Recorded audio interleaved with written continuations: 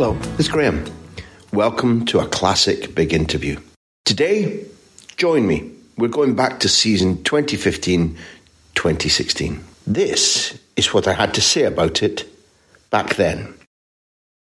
The reason that we began to do these podcasts, the big interview with me, is football gives you a shot of adrenaline and happiness and does things that you can't understand. Time and time again, it builds to climaxes that are as dramatic as anything that art, theatre, opera ever invented. One of the guys that we always aspired to talking to was Jamie Carragher. And the reason is, when you approach reporting on football for a living, you can make a choice whether you want to appear cool and always in the right, or whether you let your passion for the subject spill out at the risk of being maybe called naive or boyish. But I like to approach my work with my heart on my sleeve, open, honest, and full of a passion for the subject. That matched with Jamie, who played that way, who inspired me, who I loved watching learn and change. In this interview, he'll talk about how he rates his ability, what made him a player to lift 4 European trophies. He'll make me laugh, as I knew he would, and he'll take me back to the first time I met him, which was in a Legends game in the Olympic Stadium in Munich, just before Chelsea-Bayern Munich in the European Cup final. He was there with his boy, he was a talented footballer, and he told me about having gone as an Everton fan to, I think, the quarter or the semi-final of the Cup Winners' Cup with Everton when he was 8 years old, taken by his dad, because already football at 8, particularly Everton in those days, was an all-encompassing passion. We're going to go on, we're going to talk about Steven Gerrard, obviously, Alex Ferguson, Gary McAllister. We're going to talk about Istanbul, and today is the anniversary of Istanbul. Therefore, I give you one of the heroes of that night, one of the heroes of the most incredible football match you will ever see, Jamie Carragher.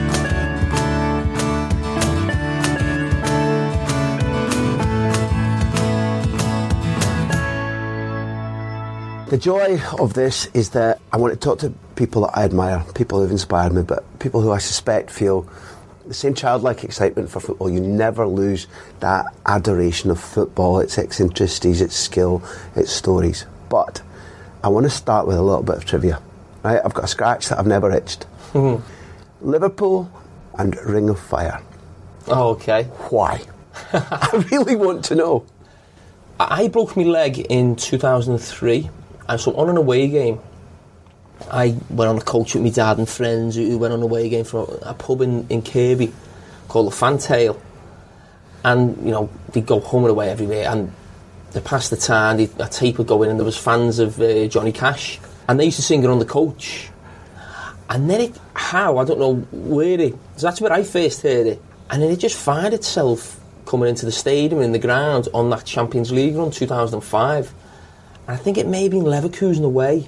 I think with the first time it sort of originated, and my dad and a few others try and take the credit. I think we used to go on that coach, the Fantail coach from Kirby.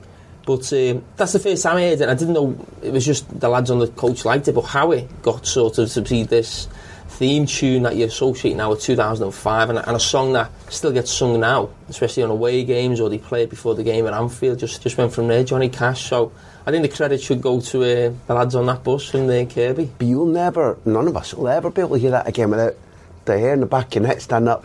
It will just transport you back to, I think, maybe you and Stevie with your arms around each other in front of a camera, with scarves wrapped and the cup's been lifted. It's iconic. It's like a where were you moment when you hear that song. I can't listen to it anymore. Yeah, I mean, that pitch they've got, that's, I think, the iconic picture for both of us. Kissing the European Cup, singing along to that. And it's not even the words, it's without the words, just sing along to the tune. And I think we'd have moments like that when something special happens, like Istanbul. There's lots of quirky things that people will remember on the journey. It's not just the games, there's loads of little things, and I think that was part of it. You know, the song, that was part of it. I mean, in the past, clubs have had the FA Cup final, they sing a song, don't they, or something that gets linked to it. That was the one and only Johnny Cash. You've reminded me, I didn't think, but we all go in the cup with that thing. Yeah, we all exactly. do.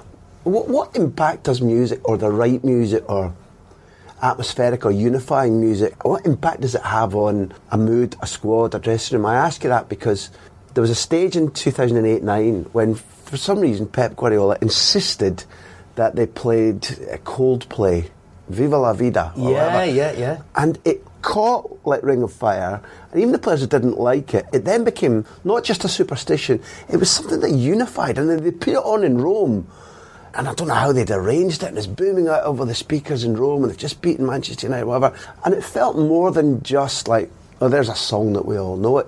What does the right music do in a dressing room or in a season? Or Well, the music in a dressing room, even though I was a senior professional, they say they normally sort the music out, but music for me, I never sorted that out. But what I do remember, even as a kid, I was an Everton fan. I can remember the songs I sang as an Everton fan in the mid-80s. I remember then sort of watching Liverpool teams as I was just getting in, and the songs used to sing, and the songs you'd associate with a certain time, like, you know, the great John Barnes. You think of the Anfield Rap, you think of, you know, John Barnes and the World in Motion. As a kid, I still think of the songs. The other day, I think Everton's FA Cup song was Here We Go.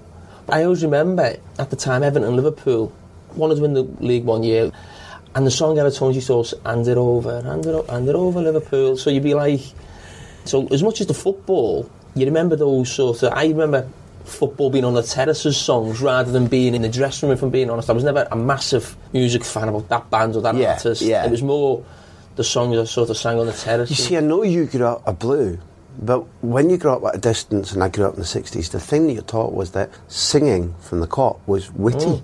A pop song would come, they'd take it, they'd adapt it, or they'd have their own songs, and there was real wit. Now, I don't want to go down the negative route, because one of the things that soured football is what modern kids sing to abuse people.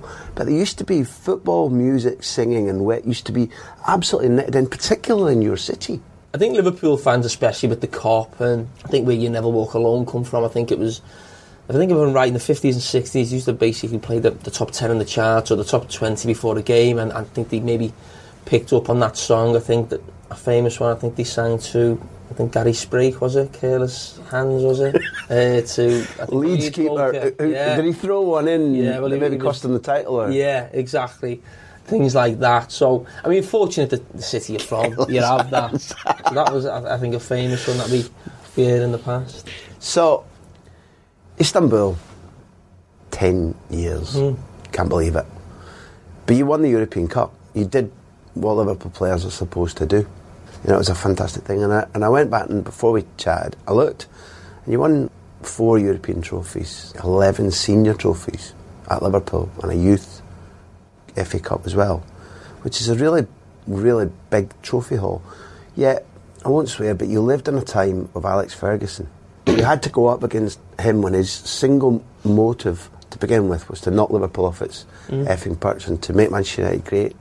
Do you look back and think that he was a curse in my playing life? Have you found respect for him subsequent to your career? Could that have been 22 trophies or 25 trophies if not for him? I've got massive respect for Ferguson. I actually look at my career and think of the trophies that we won. Every player, no matter what he's won, will always say he wants more, and I'm no different. I still think, did I do enough? Could I have done more? I should have done more. I should have done this, should have done that. But not even Ferguson. He's one of the greatest managers of all time. The greatest Manchester United manager there's ever been. I think that's right, even just surpassing to Matt Busby, but we were up against Mourinho, one of the best managers of all time. Arsene Wenger, one of the best managers of all time, especially in our game, in the British game. If you're thinking, well, certainly the top 10, if you're talking about the top 5 or 6 maybe managers to ever manage in our country, those 3 names have got a great shout of being in there. That's what we were up against at that time. So to actually look at what we come out with and what we won, trophies we won, considering the competition at that time, I think I'm not lucky but sort of proud of what we did considering the competition. But in terms of Ferguson, no, I mean, I always got on brilliantly well with Alex Ferguson. I didn't know him that well, I must say. 2 or 3 times we had words in tunnels at half-time, at the end of a game, both passionate about your team.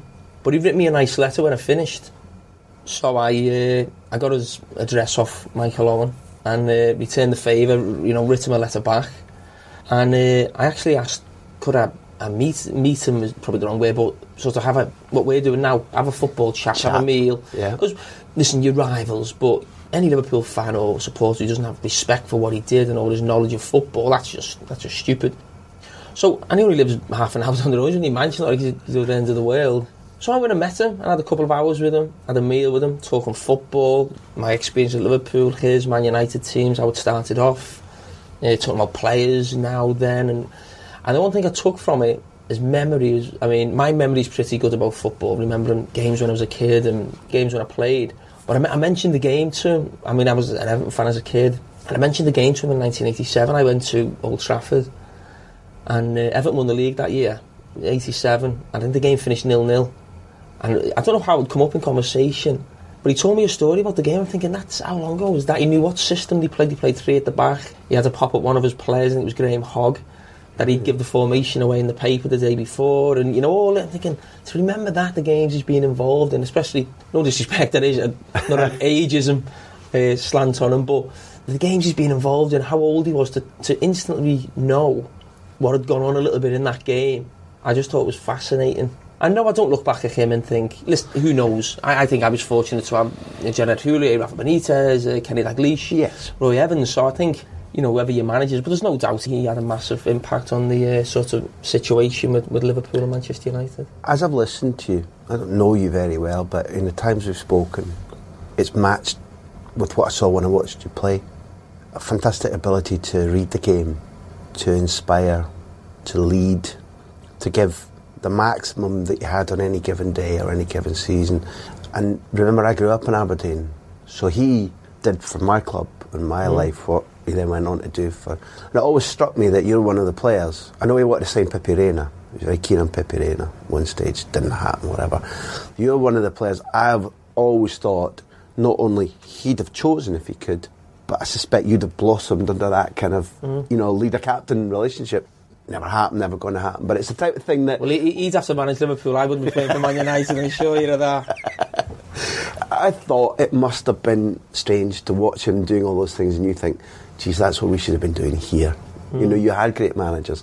But he almost gutted the club and built the whole thing, the standards right everywhere. And that's maybe one of the things that I took from rereading your book, that you lived at a time when you were blessed to have played with some exceptional footballers, and the impact of Houllier to begin with, and then Rafa, and winning in Europe, all fantastic. But that comparison in overall standards, where things weren't maybe done correctly or the right attitude wasn't shown right around the club, that was a curse that you had to live with in your career at Liverpool. I love football, and I always look at other managers, and the managers I mentioned before. I'd love to have played under Ferguson, Mourinho, Wenger, these great managers. You look at Pep Guardiola. People sort of ask you what managers were like, different ones, strengths and weaknesses. Of course, they all have that. But I never, even when a manager didn't quite work out for Liverpool or it didn't go as well as we would have liked, I never said, he was doing that wrong. I always took something from them. They're not idiots, these people. Every manager, and I'd always take the good bits from it. People won't say, you take away the bad bit. They always learn something. There's always something they take different from the last fella, or they saw something differently, or, different things. I was a sponge with managers. And things. Why did you have your mindset like that? To be honest, the club I was at, you see other clubs around the world and they talk about, players being maybe more powerful than a manager. You see that maybe in foreign clubs, maybe the big Spanish giants. But at Liverpool, the respect for the manager is probably bigger than maybe any other club in the world in terms of players and fans. But when Liverpool win, the fans, it's the manager. I think it starts with Shankly. It was... Okay, they've had great players, but the fans, it's always... The respect for the manager at Liverpool, I think, is as big as anywhere. It's always flags of the managers on the Kop. Shanks and the ones who won the European Cup, there's that flag. And there's great players who played in those teams. And maybe at other clubs, it's about the player who won us the Europe. Whereas I think at Liverpool, it's the manager. So there was... I always think the manager's 20, 30 years older than me. He's got more experience. I've never been a manager. I've never ever questioned the manager or said, why are we doing this in training, or why are we doing that, and I think it was funny. I think Benitez maybe was used to maybe players questioning him, maybe at Valencia and different things, and when he first come, he sort of not laughed at us, but a bit, everything he'd say we just do. Do you know what I mean? Yeah. And he said, I think in a training session, we didn't know what he was doing, but it was a bit of a test. It might have been a day before a game, and he said, I want you to do this many runs, and we just did it. Halfway through, I think he said, no, why have you let me do that? I played abroad, but say, but why would we do it? Whereas I think the English mentality, or my mentality, is just the manager says you do that, you're doing it. It's a soldier's mentality. Yeah. We're a warlike people. Yeah. And if your captain or your sergeant major says do something, we do it. I think that's in our genes. Yeah, exactly. I honestly do. When he said that to you, he said, all right, lads, stop the exercise. The point wasn't to get you fit. The point was to say, stuff it, Rafa. When he said that to you, were you stunned? That's bizarre. Yeah, Rafa's the type of manager. It's all about football for him's the brain, and that suited me down to the ground. I mean, even though I was aggressive and I wasn't the biggest, I wasn't the strongest, I wasn't the quickest, my game was about being alive upstairs and reading things and situations. So I love working with him. What he was trying to make is it was a way of him sort of saying, use your brain, think about what would that type of thing. But it is the English mentality, and even at times in those big games under Rafa, you think of Istanbul, you think of Cardiff. 12 months later, we never won that by sort of being clever. That was hard. Really, that was everything against what he's about. But those type of games, at times, the emotion takes over, especially with Liverpool, the supporters, maybe myself and Stevie, you do get too emotional at times, and those games certainly were played with heart, and not certainly how Rafa would have liked to have won them, but we did in the end. A win's a win, and I wanted to go back to that as well, because I was born in Britain, and I grew up, as I said, watching Alex Ferguson teams who had that mix you're talking about, which for Aberdeen it was about skill and tactics and brightness, but it was also always about heart. And when I kicked the ball at any level, it was about winning, and any old how, really. And I moved to Spain to try and adapt and learn and grow up and see different things and teach myself. That was the principal reason. Training sessions, as a journalist, training sessions were open. That was about the dominant reason for me moving over there, because I thought I can watch training, I'll write better. And then, I look at that Istanbul triumph, and I look at one of the abiding British things was winning in adversity, winning from 3-0 down. But the thing I wanted to ask you about and focus on was winning when your muscles won't work anymore. Because it's equally iconic, apart from your brilliant tackles, which I think were on Thomason and Shevchenko and whatever. There's a point which anybody who hasn't suffered cramp doesn't know that all this chat about childbirth is rubbish. Cramp's a problem. You couldn't move. At a certain stage, you looked like you were going up Everest without air. How did you get through it, and what was going on in your mind to dominate the situation? I wasn't even thinking about the cramp. My main thing was to get back on the pitch as soon as possible.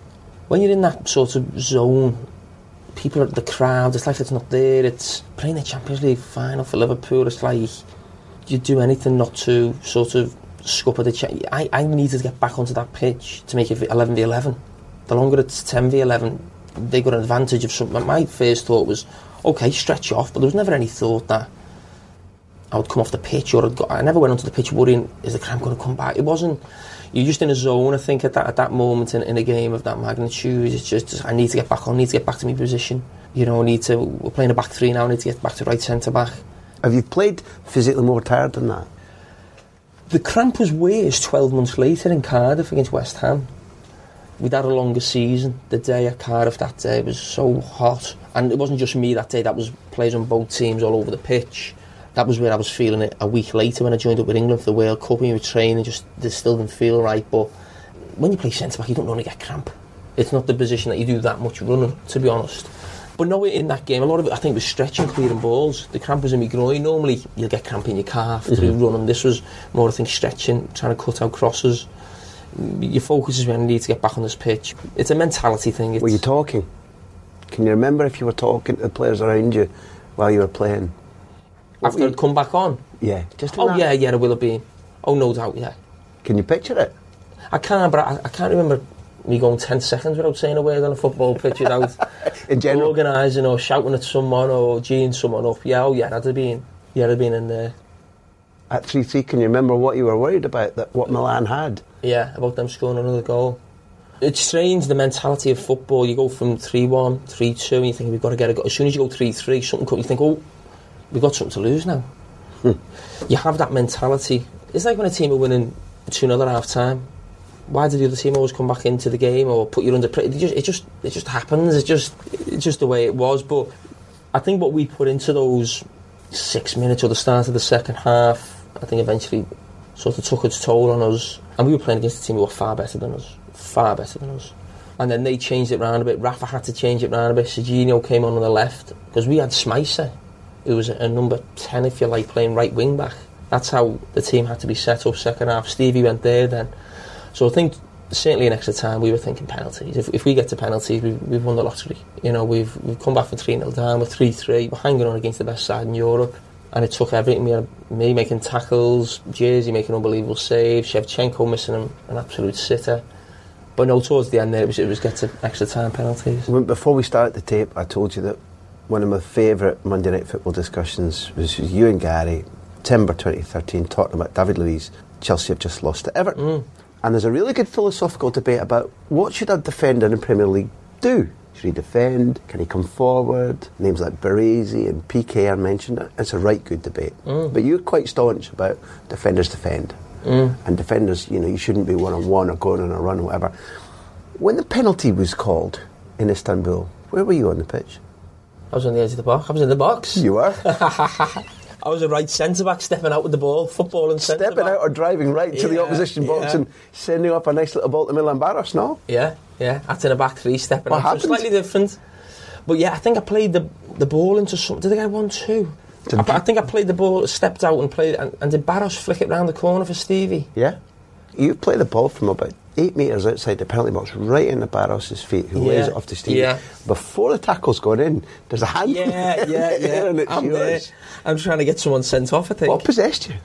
I think, as I've knocked it into Barros, you know what, I think a lot of you're playing then, as I said before, on emotion. I'm not saying it was the wrong thing to do, stepping in, but the way we were playing, it was just like, so we're 3-2, so this is for the penalty, make it 3-3. So what I'm saying is, in them 2 minutes, everyone's just like, right, give me the ball. You bash it in, you're actually looking for the ball. I think I'm looking for the ball back off Barros, that's why I carry on me run, and I go one way and Stevie goes the other, and he flicks it round the corner to Steve, so I think I just carry on my momentum.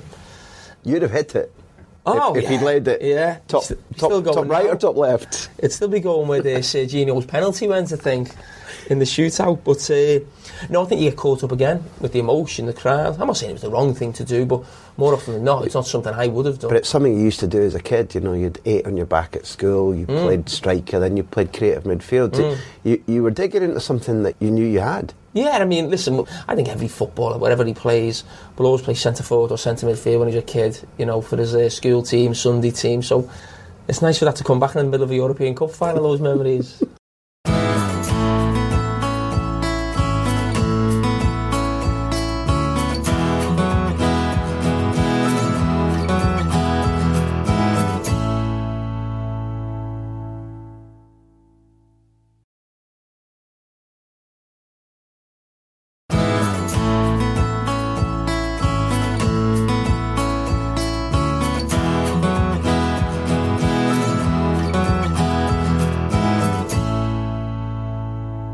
It reminded me that I had one glorious interview with Gary Mack about the Alaves game, how chaotic and fun that was and what a fantastic team you had. You were equally knackered in that one, weren't you, for a different reason altogether? Yeah. I think we were gone physically and mentally in that game, and we'd played Arsenal 3 days before and won a cup final from nowhere. The heat was unbelievable that day at Carragher again.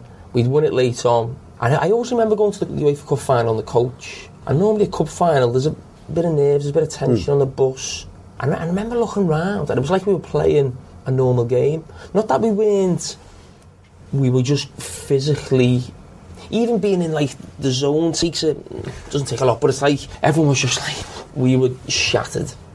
Played every cup game we could possibly play. We won the 3 cups. We ended up getting to the Champions League, which we did 3 days later, and we were awful. We beat Charlton away 4-0 the first half. We could have been 4-0 down, we were that.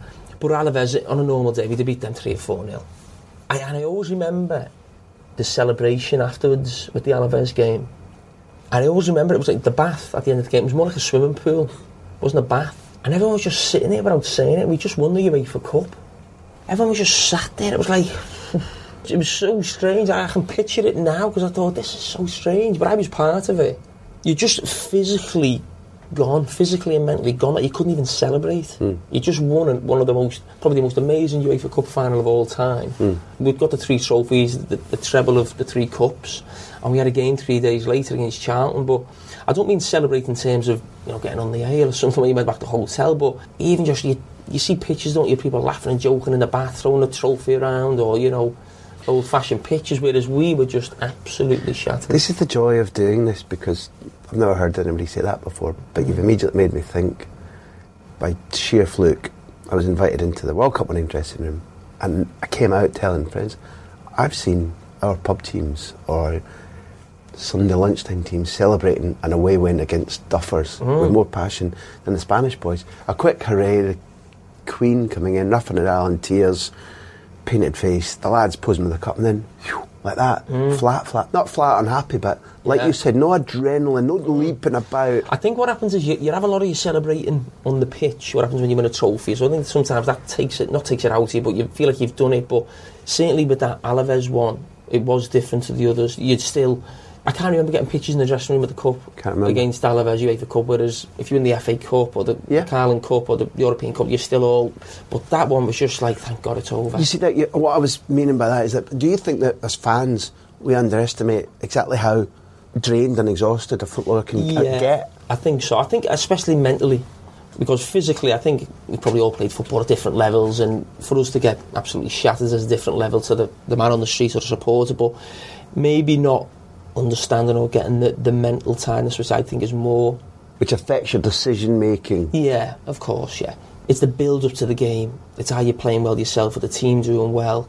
Have you made a mistake in the game? It's we have to win. The pressure of we're playing Alaves in the finals. Well, don't forget we're expected to win this comfortably. Can't lose because it's Alaves. It's 4-4. Yeah. It's golden goal. We're a few minutes away from penalty shootout. It's it takes your time. Cup finals are normally the end of the season. Obviously, the end of the season. So it's that sort of build-up for sort of 9 or 10 When you're watching, though, now with analysts' eyes, do you have to be careful in what you'll say about what you've seen in a player, because you're able to factor in maybe more things about why positionally they might be wrong, or a pass has been misplaced, or they put the ball over the bar when really they should have scored? Do you have to factor that in, or if you factor that in, are you always going to sound too careful on the TV? I think basically us on the TV, we've got to put ourselves in the position of the players, where obviously me and Gary have been there in different situations or scenarios, because you have so much experience of different games, big games, winning, losing. I think last year's game with Liverpool-Chelsea, we analysed the game on the Monday, where Chelsea, stopped Liverpool winning the league. But it was more the fact of the second half, the effect mentally the first half had on Liverpool's second half. So they were shooting and crossing from stupid areas. Now, more often than not, you'd pick that up if it was the middle of the season, just saying, stupid decisions, why are they doing this, why are they doing... Now, that's what we said, but you do factor in the fact it's desperation. It's not, it's a mental thing. It's not something that they've been doing all season. That panic, that sort of mindset of, they're already thinking of what we're going to lose type of thing, and it's like you just do irrational things on a football pitch. It's a kind of fear. Oh, yeah, that one was that game. I've played in games like that, of course. That's what I'm talking about, the cup finals with Rafa, where we played with the heart. It's a fear. How can we be getting beat to West Ham in a cup final? So, I mean, Stevie Gerrard scores the goal that makes it 3-3, greatest goal we ever seen in a cup final. I'm on the edge of the box. I'm the centre-back. Why am I there? Do you know what I mean? Emotions take over. You find you're back to being a kid on the playground, running around. That's what you like as a kid. And you took it into big cup finals and won. One of the things I know is that you're a real, maybe you always have been, but increasingly since you stopped playing, a real student of the game. I guess you were, but when you're leading Liverpool, when you're playing for top trophies, you focus on your working sphere. But you are a student and you learn, and you go abroad, and I've seen you interviewing Xavi in Las Rosas, the Madrid training ground, and down with Xavi Alonso at Sabenerstrasse in Munich. What has been the process of stopping playing and learning more in depth about some of the continental ideas and decision making and attitudes that aren't about the things that we grow up with, which is heart and commitment, physique and pace? I'm not saying Britain hasn't produced players of brilliance and craft. I'm not saying that. For example, the degree to which you admired Xavi was long-term, and it even overtook my admiration for him.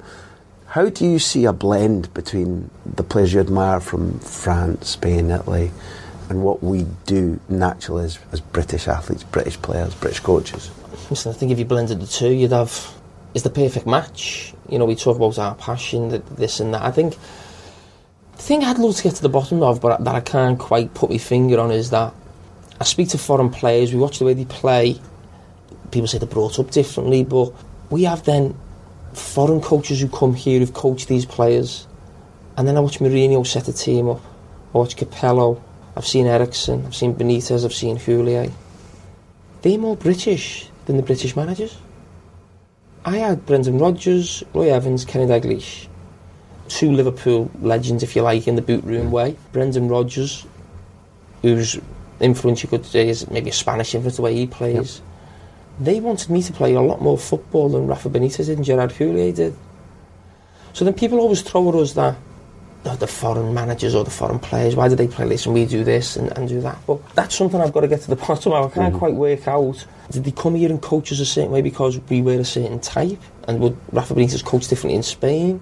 Or is just they're the type of managers we got? Mourinho's maybe the best foreign manager. You can't tell me he plays tiki-taka football or he doesn't. So that's something Well, what did Capello do when he got the England job? He played Heskey up front. Ericsson played Heskey up front. Houllier buys Heskey. Benitez buys Crouch. If that was a British manager, they'd get absolutely battered for that. Then shoot me down. This is what it's always felt like living abroad for the last 14 years. You meet people of that generation, and what they've been influenced by is the same thing you and I were influenced by when we were growing up watching, say, Liverpool. Like, we both kind of grew up in a Liverpool dominant era, me older than you. And the impact that had on football thinking on the continent was absolutely gigantic. They were in a spell then of what I'm asking you now, but how do we do that? In those days in Spain, when Liverpool were dominant in the 70s and 80s, the football wasn't as technical in Spain. That was growing somewhere else. That was happening as a process of how they taught youngsters and what they wanted to emulate. Now, I can't speak directly for Capello, say, but Italian football and British football, I think, has probably had more in common about structure and defence and organisation, not identical. But in Spain, Liverpool had an enormous impact on people's thinking. So I'm not blown away that Rafa brought things like that to Anfield. He wanted to be part of the tradition. He wanted to write himself into that tradition, which is not a bad thing to want. But what I go back to what I'm asking more about is, rather than the coaches, the players, because I think the players are different. My impression is that broadly, particularly Spain where I live, are producing players that are coaches on the pitch. Probably more intelligent on the grass. Yeah, when people always say the foreign players are technically this better than us, now, as a whole, I'd say yeah, but I've been with Alonso and Steven Gerrard. Alonso's not better technically than Steven Gerrard. Now, I'm not saying there's a competition between the two, but the best English players are technically very good. I think we're lacking a lot more in the understanding of the game. Massively in England, massively. I think we've got great technical players. So people may say, why don't we keep the ball? England are good technically to keep the ball in a tournament, but I think our understanding of which pass to play. Do we keep the ball for keeping sake now, to take the sting out of a game? Do we do that? As soon as a player comes into Liverpool, I can know straight away if he's got a good understanding of football. I mean, I always read books, read magazines, think about the game. I was probably different to most English players where, without my sort of understanding of the game, I wouldn't have been a player. I'd have been maybe a player lower down or whatever. My understanding of the game got me to the level I got. It wasn't me pace, wasn't me strength, wasn't me power, maybe it wasn't me technical ability. It was my understanding of the game. So I always like talking football. And if you speak to Alonso, they understand things. Listen to some British players. Stevie Gerrard understands the game. Danny Murphy's very good understanding the game. But a lot of them wouldn't watch football, didn't speak about football. You'd come in after a big game at the weekend. When I was playing all the time, I had to be in Arsenal and United, both going for the title. If they played me, it was like you had to watch it. But you come in and some players wouldn't even know the game was on, and things like that. So I think, how can you possibly learn or improve as a player yourself without... But I think that comes from maybe even being... I loved the game as a kid, but I was always interested in what other people thought, how they saw the game. I think the big thing now is with coaches is it how you play, or is it just about results? That's always with certain coaches fall, I think, at times into two different categories. That's a debate in itself. But there's no doubt with foreign players, I think their understanding of what to do. Like I was watching the Europa League semi-final. Napoli played Dnipro midweek. And I was watching the last 20 minutes. And just watching Dnipro play. So Napoli needed the goal to go through. Napoli never looked like scoring.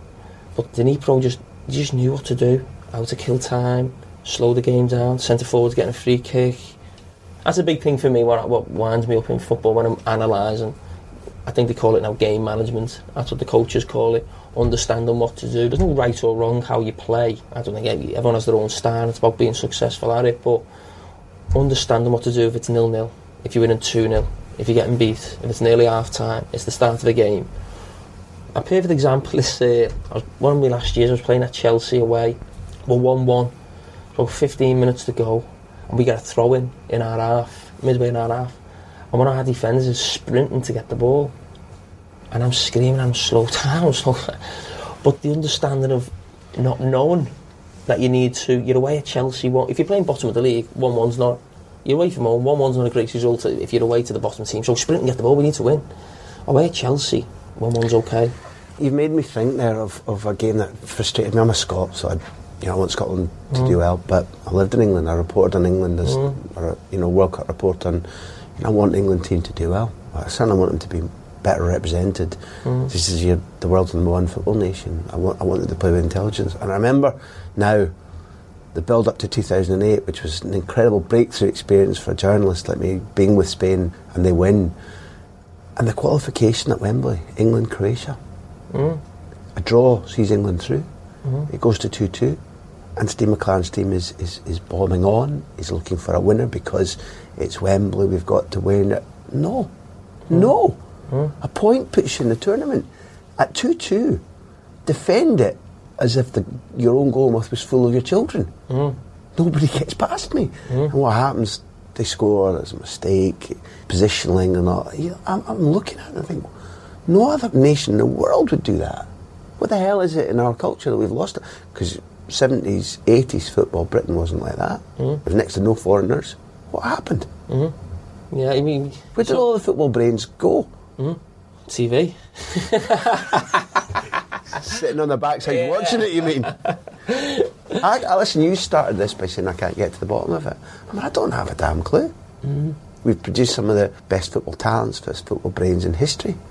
There are 2 or 3 generations growing through now who think of football as a means just to earn loads of money and have a flash car, who don't sit and talk in the dressing room about problems and resolve them through... That's one thing I've learned as well in continental football, very often that the footballers will be as analytical as you, and there's a problem, as much as the coach will come in and sort it, they'll talk it through week after week on the training ground in the dressing room until that problem is kneaded out and they're a unit again.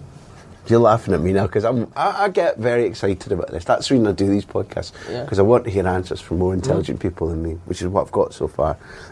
Last little section, I want to question you again about something that has been a bugbear of mine and of yours at Liverpool, which is the whole idea of recruitment, how you recruit players. And there's a couple of anecdotes in your book about Stan Collymore, and they haven't researched where he wants to live and so on. And then there's all the way through players who weren't good enough to play for Liverpool who were signed, up to today with Balotelli, who hasn't worked. And then you get your club selling Luis Suarez, who's had one of the most controversial times in Britain, come to the city where I work, and he's about to win the treble. But if you took a look at recruiting that player based on his actions at Ajax, you probably shouldn't. What is recruitment of players like from the inside in your experience? Well, in terms of a manager speaking to you about players, it's normally on international duty, because a lot of fans, I'm sure the clubs go into a lot more detail, but you'll see someone on Match of the Day or a goal, so you think, you do for us.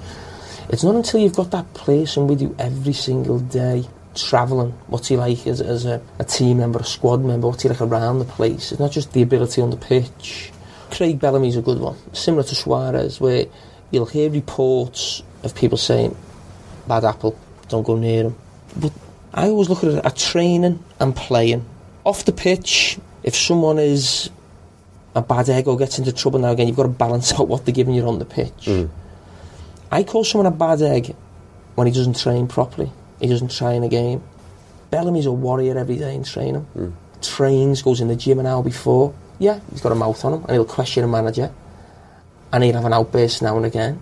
But if I was a coach or a manager, the thought of trying to get someone to train every day or give 100%, whereas Bellamy's interested in football. Suarez wants to train every single day as an animal, wants to play like his life depends on it. They're the people you want in your squad. You'd want them without the things they bring with it, of course. But I'd much rather have someone like that someone, as you mentioned before, like Balotelli, who you're struggling to get on the pitch. You know, that's what I want. You know, warriors in your team. Now, it's easy for me to say I've never bought a player as a manager, and every manager makes mistakes in the market. I think it's probably the most difficult thing as a manager to get people in, get the right characters in. People always say, "Oh, we'll scout them properly. We'll speak to the manager who's had them before." Everyone sees things indifferently. Yeah. You know, everyone. I might have just said that about Craig Bellamy, but you might ask Graham Souness, who's manager, and might go, "Oh no, not a chance." There's no. That's why I sometimes think in recruitment, there's that many people involved in it now. It's like, I always think you'd have a scout, he goes and watches a play and he said he did this well, he did that well. But it might be I might even think he did that well, I might think that was wrong. Do you know what I mean? I do know beauty's in the eye of the beholder, and what are you originally looking for? How good is your eye? How good are your contacts? I suppose that comes from trust. You wouldn't have someone working with you looking for players if you weren't on the same sort of wavelength. I get that, but I always think I feel like I'd have to see everything. I think it was in Michael Calvin's book, there's a guy, Barry Hunter was at Liverpool, I think, a scout. Yeah. And there's an anecdote about they wanted Alexis Sanchez. And they followed him for 3 days. Cafes, restaurants. What does he drink? Does he drink coffee or water or wine or what? It's probably why he signed for Arsenal, he's getting followed. So it didn't come to the perfect conclusion. Okay, point made, which only adds to the fact recruitment's not easy. But I look at that and listen to what you say about depth of understanding of a player's personality and behaviour and training and that. And I look at all the stats you get about fitness and position and possession.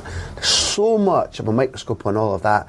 And it's kind of as if there's a little bit forgotten about how to put that kind of microscope on the guy who's going to produce you all these stats and win you the trophies and have the heart to keep fighting on or to lead. There must be a way to understand people better. Do you not think? Character. Yeah, there is. I mean, I remember speaking to Clive Woodward a while ago about like player profiling. I remember rightly, I'm sure he got players, even though he wasn't buying them, when they come into the England squad, he'd profile them sort of like, you'd have to answer questions, and maybe, I don't know if a player would appreciate that or not, and you get the answer of what type of character he was, and I think he was just trying to get into football at the time, and he was saying, I can't believe profiling's not a massive part of who you sign, and does this player profile go with the one I've already got to make sort of the balance of a team. I think that's something he did with the England squad when trying to integrate new players in there. I thought that was interesting. I'd never really heard it spoken about like that before. I think a lot of managers now and coaches, you think of the money that you're spending on these players, it might be worth it. Might you just get them to fill in a form? We'll close on this theme now with just a hope, fingers crossed, a piece of mutual admiration for somebody I adore. The strangest signing in your time at Liverpool has to have been the guy who the manager 6 months before picked out in a video and said he's the weakness, and who was 35 and had played centre midfield for, I think, Leicester at the time. Coventry, and yet came in and just played like a genius. Gary McAllister. Yeah. Give me a bit of McAllister in my life, please. I do remember the meeting because I was playing midfield at that time under Gerard Houllier, and Gerard Houlier's meetings were very good in terms of motivating you, pumping you up for a game. And I remember him said to me, "You're up against McAllister today. You're a petrol car. He's a diesel." I always remember that, you know, because of his age. What an inspired signing by the manager. I don't think anyone could really believe it at the time. I think they saw him as a father figure to sort of Stevie, in terms of he mightn't play so much. He may play it because Jamie Redknapp had a bad injury at the time. So maybe he didn't want to spend big money on someone because Jamie may come back. He got Steven Gerrard, so okay. A bit of a mentor for Stevie. You know, the attacking central midfield position. But he come in and played that well. At Stevie found himself at right midfield, right back. Because of Gary. Yeah, exactly. I'm playing alongside him. Obviously, the first half of the season, I think, was unfortunate with his wife's passing, so he didn't play, I think, so much in that first half of the season. But the second half of the season, the run-in, he's remembered most by Liverpool supporters for his winning goal at Goodison, the Gary McDerby, it's affectionately now called. And if I had to pick one moment from Derby games, that would be that. Seeing him put that, couldn't believe he was going to shoot from there, but he kidded the keeper Gerrard, and we scored. But along that sort of path, the amount of set pieces he scored, I think he got one at Coventry, he got one at Bradford away, and also the amount of set pieces that team scored. He was brilliant at finding someone at the near post flick on. Arsenal were famous for it, but his delivery of a little dink to that near post flick on and getting goals from it. But I think a big blow to him towards the end of the season, the cup final, Not playing. Yeah, against Arsenal. And I can totally understand. I probably think it was the right decision, even though he did come on and change the game. But Patrick Vieira at that time was a monster, and we needed Stevie in the middle just for that extra power and pace. But Stevie will tell you himself, he couldn't handle him that day. I mean, that's a game Steven Gerrard looks back on and thinks, big learning curve for me that. I thought I was there. Vieira showed me there's another level to go, which he eventually got, and in my opinion, I think surpassed. But in terms of Gary McAllister, he never played that game, but he was in 3 days later. Against Alaves. Exactly. I think he was man of the match that game, didn't he? He was, and yeah. He maybe put the ball... Yeah, it was his. He got the goal or the assist, if you like. The golden assist. The golden, yeah. I think Johan Cruyff may have presented him with the man of the match trophy afterwards. Not the worst moment in your life if that happens to you. Exactly. Well, his son was playing for Alaves, wasn't he? Jordi Cruyff that day. Yeah. I think for Gary McAllister, I think to leave Coventry and go to Liverpool, I think even Gordon Strachan was the manager then at Coventry, I think was saying to him, you won't play, stay here, you play every week. Blah. I think for him to sort of finish his career, I mean, he played for us for a while longer, and then went back to Coventry. I don't know if it was player manager or just manager, but I think for him to finish he'd had a great career, but never maybe won those type of honours that he won, European trophy. Scoring the winner against Barcelona, I forgot to mention that, against Pepe Reina, penalty. So... Have you mentioned that to Pepe in the past? Oh, yeah, he had hair then. Yeah, aye. No, but he was a young kid then. That's at Anfield after a 0-0 at the Camp Nou. There's a wonderful picture which I've seen a lot of in the Catalan media of a young Steven Gerrard running up and screaming in Pep Guardiola's face at the end of the match as it... I seen that yesterday. No way. Was he trying to shake hands with him, or was he... In his man. If that's what you want to call it. Yeah. That's a Scouse handshake, that. Pep's Saturnine. There's a black cloud over Pep's head. Yeah. Of course, it turns out to be his last ever UEFA game for Barcelona. Oh, okay. But, the passion in Stevie and Pep and the iconic photo. Yeah. Unbelievable. And all thanks to Gary Mack. Of course. Listen, we've finished admiring somebody's talent and laughing. That seems like a good point to stop, because that's what football does. Jamie, an honour, a pleasure. As good talking to you as it was watching you play. Thank you. Thanks, Graham. Thank you. Magic.